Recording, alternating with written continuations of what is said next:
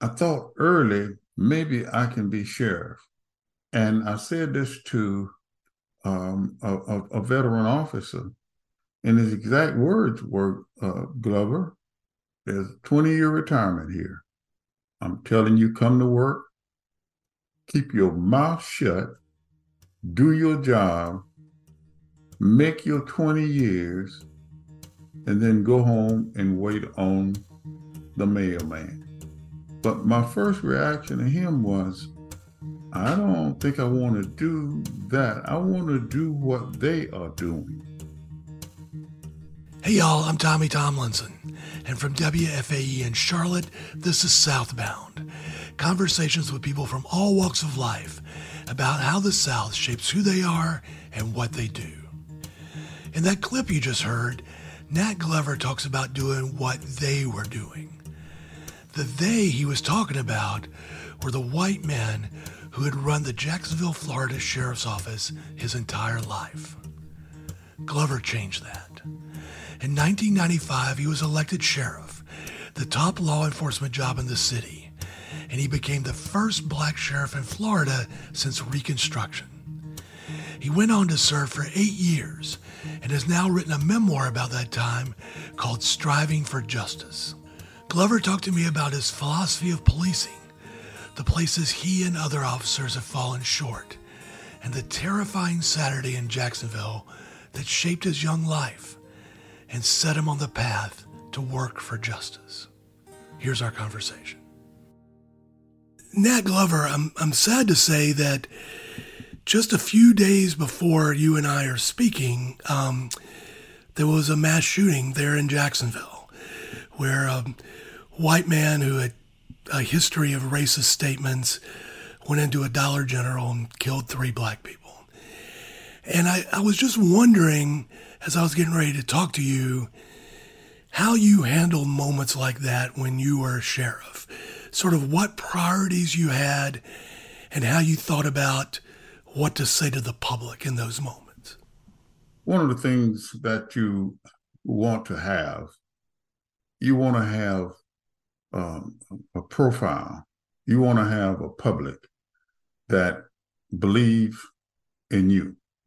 And whatever happens, you want that public to feel like the sheriff will handle this. So, in situations like that, you want to give the public as much information as possible. Now, sometimes the timing on that vary because, number one, when things happen, you know what happened, but you don't really know the backstory, or you don't really know maybe the intricacies of what caused it and that kind of thing. So you want to give the information that you have available to you, keeping in mind that you want to make certain that you don't give them something that might compromise the investigation as you move forward.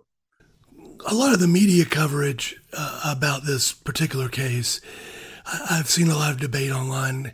Some of the stories refer to it as a racist killing. Others refer to it as racially motivated, I guess is the word I saw a lot. Does that sort of distinction matter to you, or is it more important to say more clearly what something is in that situation? Well, if you have information that would indicate that the reason, the motivation for the killing was obviously racist, if you have documentation, if you have statements from witnesses, if you have a history of the person, there would be a lot of information available to you to give what I would call maybe a tone or reason or the motivation for the person's action. Then you give that. I usually try to make certain I don't step out too far initially based on obvious evidence until you actually know what you're talking about. So, speaking of racist incidents, I think something you come back to in your book several times is sort of a defining moment you had as a teenager, and something I guess I had heard about growing up in South Georgia, but did not know nearly the detail that you provide. Could you sort of describe to folks what Axe Handle Saturday was and how you ended up in the middle of it? Yes, and I will say, Axe Handle Saturday, it was an emotional, traumatizing moment for me. During that time in our history, there were what we call sit-in demonstrations going on around the country. And just to explain that a little, um, there were a lot of public accommodations that were pretty much uh, there for white people, but African American, Black folk could not access them. And one of those accommodations happened to be lunch counters, restaurants, and that kind of thing. I mean, if you wanted to order something from a restaurant that prohibited African American access, you had to go to either a back door or a side window or something in order. You couldn't go in and sit down. Well, lunch counters were a big thing too. In Jacksonville, the youth division of the NAACP was conducting regular sit-in demonstrations in downtown Jacksonville at department stores. They would pretty much go in, take a seat, knowing they were prohibited. It was prohibited from them, and they would pretty much shut down the lunch counter because, of course, the white people sitting at the counter wouldn't necessarily want them to sit there. And the urging of the people that were serving for them to move, and they wouldn't move, it just created enough of, I guess, controversy there to shut it down. Well, that had been going on pretty much every Saturday in downtown Jacksonville. Well, we had a number of racist Ku Klux Klansmen come in from surrounding areas.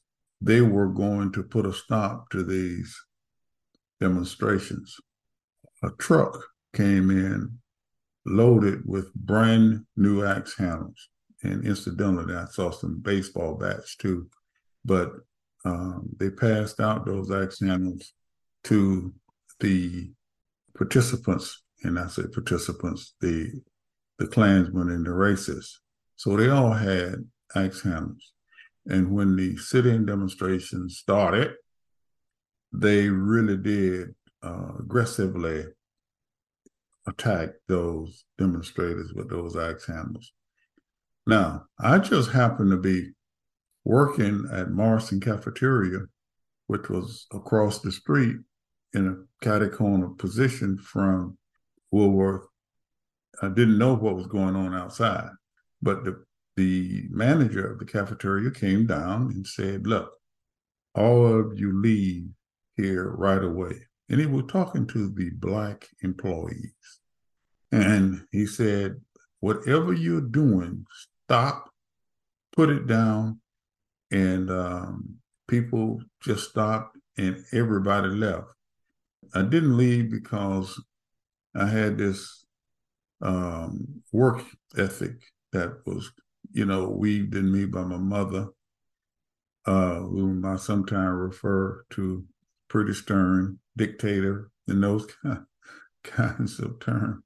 And my job after everybody leave was to mop the floor. So I stayed to mop the floor. It took me about an hour after everybody left. When I left, there was no one, I didn't see anybody else in the downtown area of Jacksonville other than the Klansmen and those axe handle weaving racists. And when I walked out in the street, they quickly surrounded me and began to hit me with the axe handles.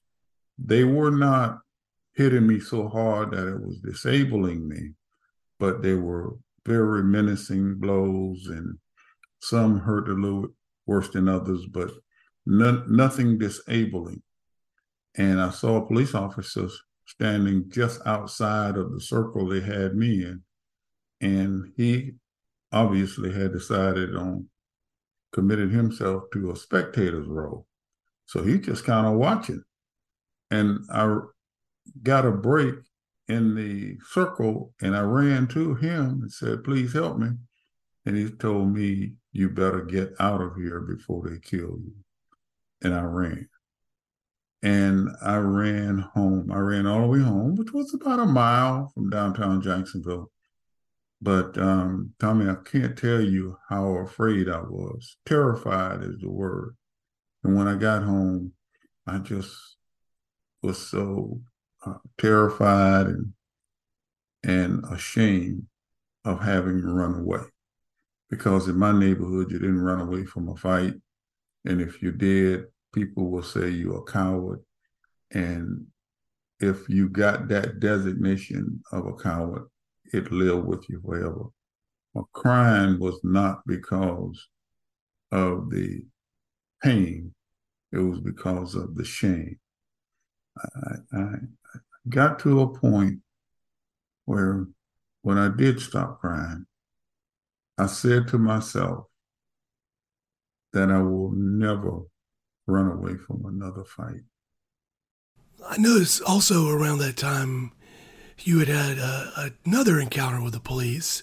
I don't quite remember whether this was before or after that, where you got arrested for, and it just sounds ludicrous to even say it, supposedly stealing a couple of napkins, right? Yeah, and this was after. I mean, we happened to in the dish room when we were washing dishes. It was hot in there and steamy, and so perspiration was just what happens to you. And we would use those napkins to wipe away sweat and that kind of thing.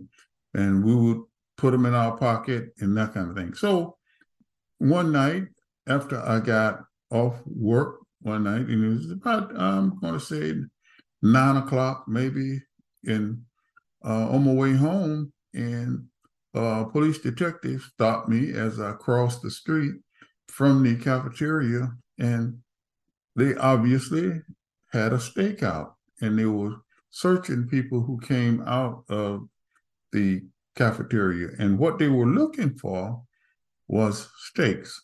In other words, apparently some of the employees were stealing the sirloin steaks.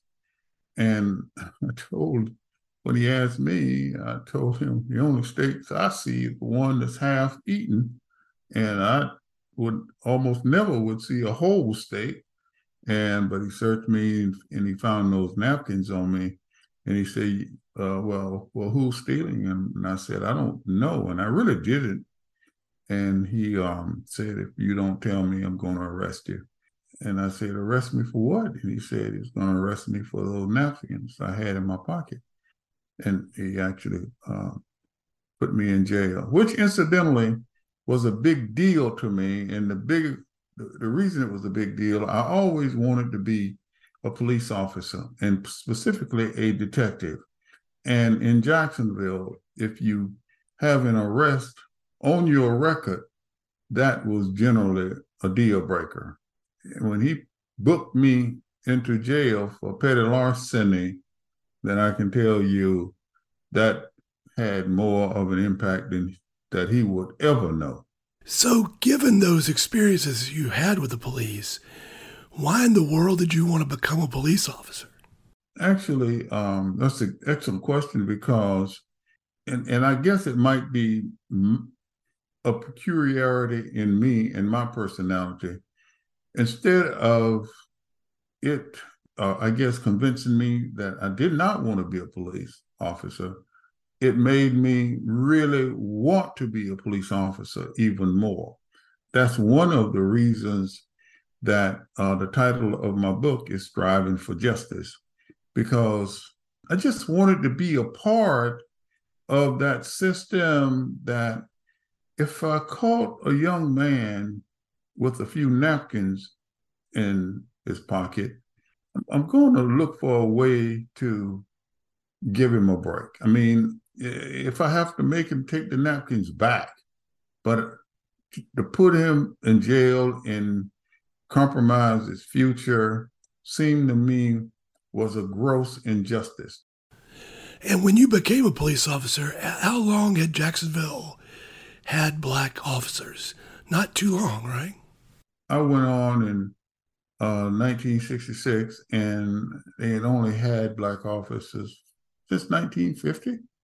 So they had been on a while, but their duties and restrictions were such that they, it's a long time before they had cars.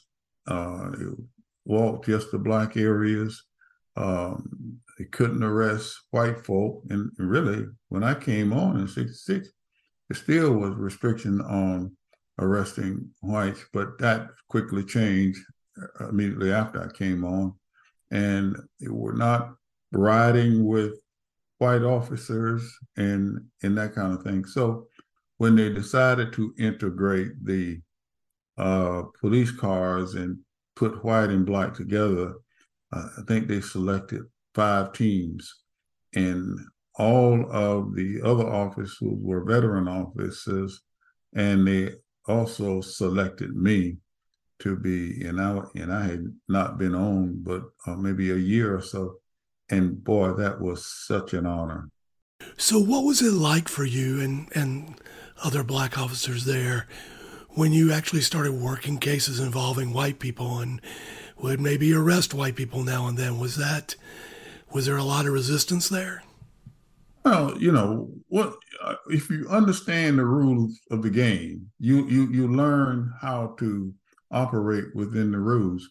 We would stop. I mean, we would stop individuals, and if they turned out to be white, they committed traffic violation. We would just have to call a white officer and to or call a sergeant. And I can tell you, sometime the citizens knew that your actions were limited with them, and if they were white, and they would actually be a little uncooperative and very selective in some words they might share with you and about you, but they knew you were limited what you can do with them. So they took a little liberty there. How are you seen in the black community? Because I can imagine a lot of people would be proud to have black officers in the police department. Other people might worry that, you were selling out. What was the reaction within the community to folks like you being there? I always got tremendous respect in the African American community. I mean, at that time, the limitations were not necessarily highlighted to the point where blacks would say, "You just a puppet. You're not a real police officer," and that kind of thing. Although I don't think it was totally absent from some of them saying that, but the fact of the matter is, the community, from my perspective, were glad to have some black officers. I had the ambition of doing what's necessary to become a detective. That's what I wanted to be, for the very reason I talked to you about earlier, because the detectives have so much latitude in recommending to the state attorney vigorous prosecution. Maybe this one is not as bad as it looked, that kind of thing. So if you're in decision on how vigorous you would prosecute somebody, I thought that was another way that I can contribute to this whole notion of justice. Well, and you did make detective, and then eventually, of course, you ran for and became sheriff, the head law enforcement officer in the entire county. At what point, or do you remember a moment when you thought, I could do this. I could be the sheriff? Well, I'm going to have to say that I never got to that point. I would like to say that I thought early maybe I can be sheriff, and I said this to a veteran officer, and his exact words were, "Glover, there's 20-year retirement here. I'm telling you, come to work, keep your mouth shut, do your job, make your 20 years, and then go home and wait on the mailman." But my first reaction to him was, I don't think I want to do that. I want to do what they are doing. And when I was saying do what they were doing, they were running the department. They were the sergeants and the lieutenants and the captains who were telling everybody where to go, how long to stay, when to come back, who goes and who stays. And I said, that's what I want to do. It turned out that my thoughts about what I wanted to do in the sheriff's office was a whole lot different from many others. The night you got elected, or right around when you got elected, you got a call from Rosa Parks. Is that right? Yes, I got a call from Rosa Parks, and a person whom I had the greatest admiration for. I thought I always put Rosa Parks in the same category as I put Abraham Lincoln, because he was another one of my idols who actually did something at the time, and of course it cost him his life. To get a call from her was, I tell you, I still remember, and I feel like I'm special because of that. Do you remember what she said? Well, she was talking about how proud she was of me. And can you imagine that? I mean, a Rosa Parks, you're talking to her, she's the queen of desegregation, and she's telling you how proud she is of you. It blows me away now when I think about it. I get chill bumps. When we come back, Nat Glover talks about the decisions police officers make that come back to haunt them. That was another one of those moments that I couldn't sleep. I couldn't eat. I just felt like I sentenced that woman to death. That and more ahead on Southbound. Before we get back to this episode, I wanted to ask for a little help with something. If you enjoy Southbound, please give us a good rating and write us a review on Apple Podcasts or whatever podcast provider you have that allows such things. The more reviews and better ratings we get, the better chance there is that other listeners can find us. But to be honest, I'd just as soon you tell people about Southbound through good old word of mouth. If you could recommend it to just one person you know, somebody you might think would enjoy interesting conversations about the South, I'd be deeply grateful. If you have any thoughts about the show, guests to recommend, or anything that you think might make Southbound better, you can email me at ttomlinson@wfae.org. Thanks so much for giving us a little bit of your time. And now, back to my conversation with Nat Glover. You mentioned sort of in passing in the book that once you became sheriff, there were a lot of retirements and that sort of thing in the department. Do I take that to mean that a lot of white officers left when you became sheriff? Yes, there wasn't no question about it. I talked to the executive at the pension fund, and he indicated to me that they never had that many people depart from the sheriff's office, retire, quit, whatever, in the history that he had been in. He had been there for years. And I understood obviously why, because the fact of the matter is, during my campaign, I did not have much white support from inside the department. Now, some of it was clearly because I was Black, but the other was obvious because there was not much, I guess, thought that I would ever prevail. Some of those officers were trying to pick the right side to be on, and it certainly wasn't my side. But when I got elected, I had to bring that department back together, big time. And how'd you go about doing that? Well, the first thing I had to do was to make certain that they knew we were going to have to address the challenges together. So, of course, there were some people who were upset about the fact that they resented me being sheriff. They wanted me to do something to make it clear that I was the boss now, and anybody that didn't get on board would be dealt with. But I did not want to take that challenge. I wanted to show that we need to come together.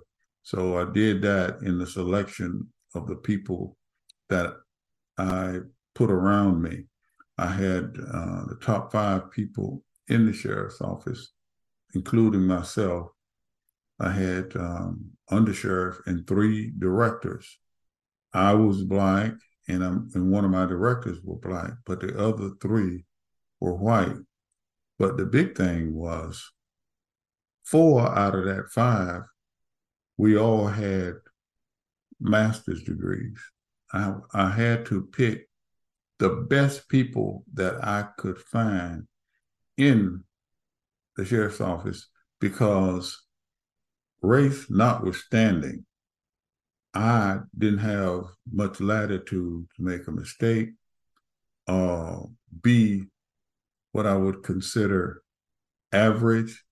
I had to make an impact. What are a couple of things that you're the proudest of from your tenure as sheriff? Things that maybe are still going on today that you helped start?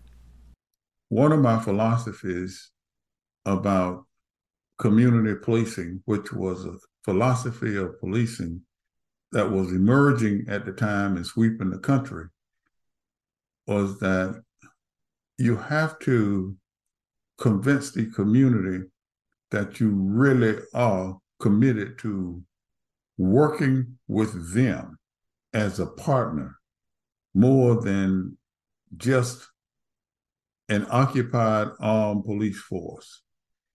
But I was committed to it because I felt like it was the answer to effective policing.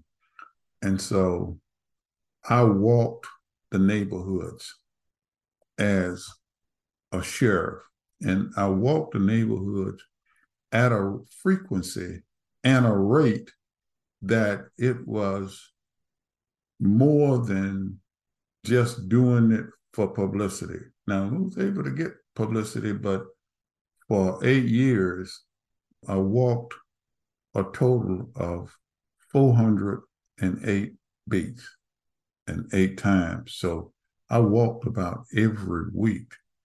That I got a call from the President of the United States, and he told me he wanted to come down and walk a neighborhood with me. And was that Bill Clinton at the time? Bill Clinton, and he wanted to bring the Attorney General with him. And we walked through a neighborhood together, walked up to people's door, knocked on the door, introduced ourselves. He introduced himself. And of course, my usual pattern was to talk to people and find out, how can we be better? What you think we should do more of? what do you think we should do less of, and that kind of thing. And we did that. And I was able to reduce the crime rate in Jacksonville over the 8 years I was in office by 17.1%. How about things that maybe you regret, things that either mistakes you felt like you made or things that you didn't get to do while you were in office?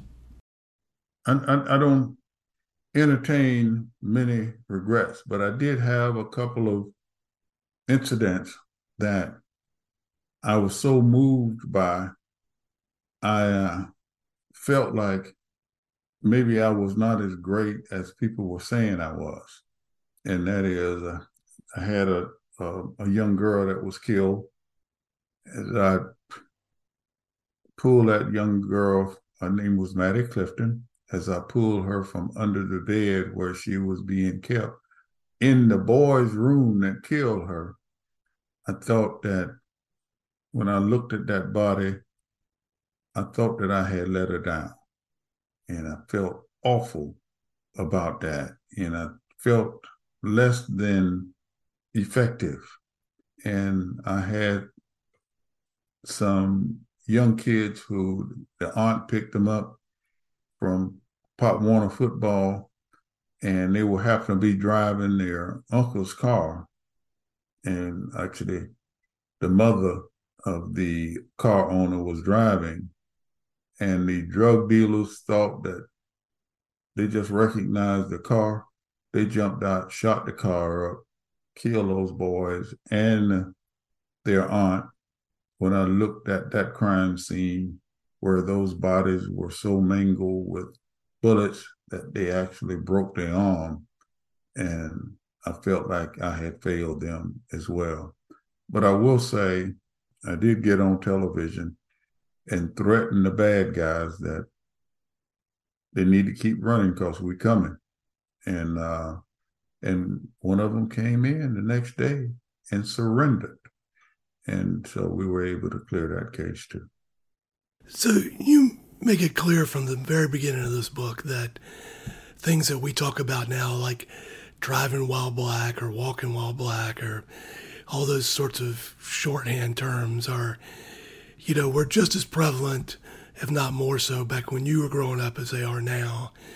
Things like the killing of George Floyd a few years ago, things that are sort of flashpoints in our society now have been going on for a long, long time. And I wonder, having been in law enforcement for a long time and seen all this stuff up close, how much progress do you feel like we've made, and what still has to happen for our society to get better? Well, listen, we've made tremendous progress. I've seen it. When you look at the culture of law enforcement, as a matter of fact, I talk about a time in the book where I think I described it as not my best hour. It was a disturbance, and when we got there, the man had beat up on his wife. I wanted to arrest him. And my partner said, no, we're not going to arrest him because it's just going to make the situation worse. First thing, she's going to go bond him out. They don't have the money to do that, but she'll find the money, make him worse off. Then she's not going to testify, and he's going to get off, and he'd be able to do the same thing he did. So we not helped anything. We made it worse. But I just wanted to put the guy in jail because he was kind of strutting around like he knew he was not going to be arrested. We didn't arrest him.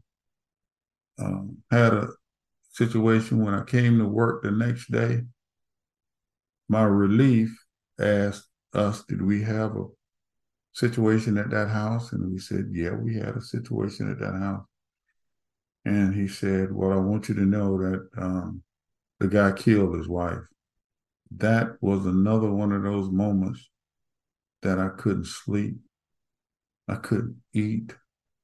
I just felt like I sentenced that woman to death.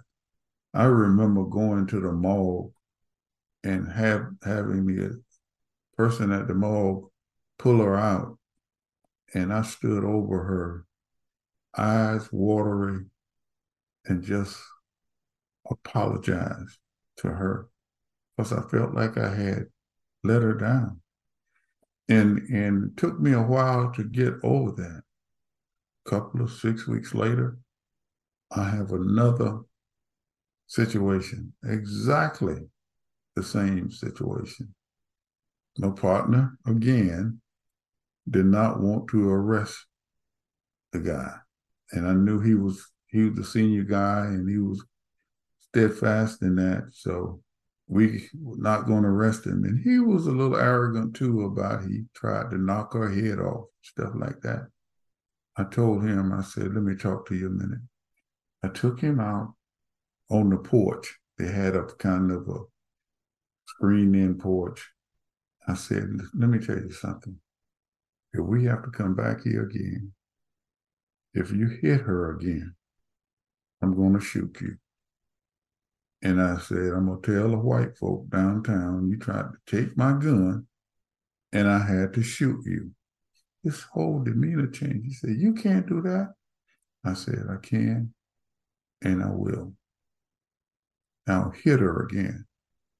When I write about that in the book, I make it clear that that was not my best moment as a law enforcement officer. As a matter of fact, it was probably my worst moment as a law enforcement officer. Police officers have so much power. They're the only profession that make a unilateral decision and can take a life and be within the confines of the law.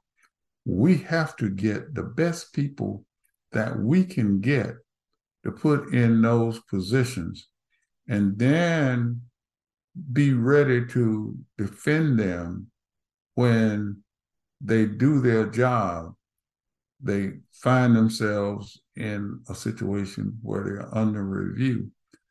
We also have to be vigilant enough to hold them accountable when they act and conduct themselves in a way that it can be characterized as misconduct. We have to, and we cannot tolerate officers who have a record of misconduct and protect them. We have to purge ourselves of those kind of officers. I have one last question for you.